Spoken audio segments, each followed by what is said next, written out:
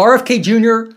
has gone to the dark side. And I mean the really dark side. The guy was already in the shadows before, conjuring up crazy ideas. But his latest crazy idea is that COVID-19 targets Caucasians and Black people.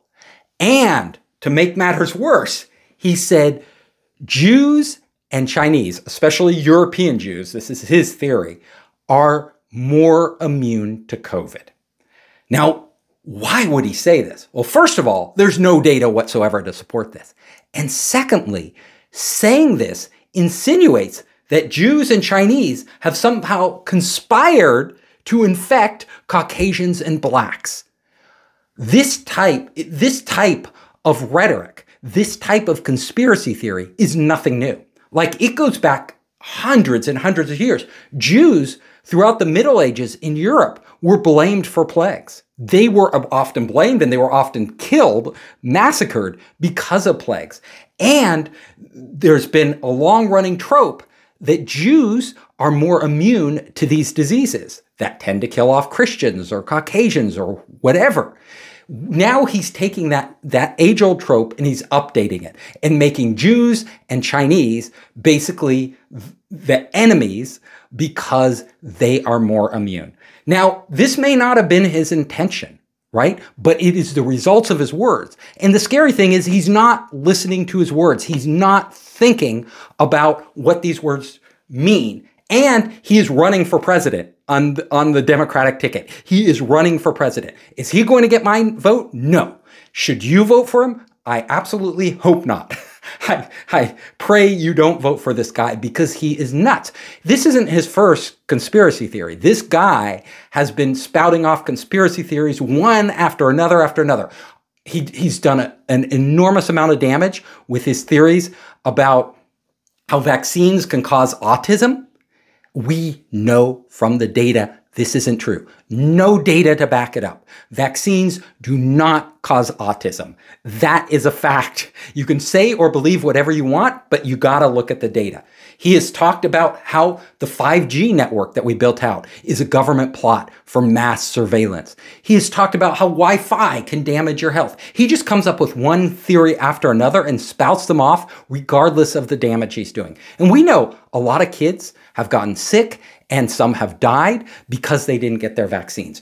These are vaccines that are proven, to stop measles and all these different diseases that kids suffer from. We don't want to go down this path. Now, an even bigger issue for you to think about, and what really struck me about this, is not just that he's a nut job and he's running for president. We've had that. We had Donald Trump. We know what it's like for a guy with crazy conspiracy theories to run for president. We definitely don't want it happening in the Democratic Party. At least I don't, because I'm a Democrat. And I don't want it even happening in the Republican Party.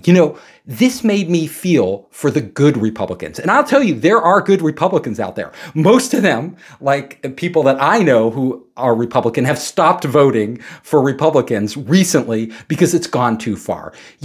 I feel like they felt when they start hearing these nut jobs like Trump and like Marjorie Taylor Greene, Josh Hawley, Carrie Lake, all of these nut jobs in the Republican Party who are saying stuff that's just abhorrent things about, politics, religion, race, all of these things. They're just making it up out of thin air. Now we've got our own. We have RFK Jr., who is disgracing the Kennedy name.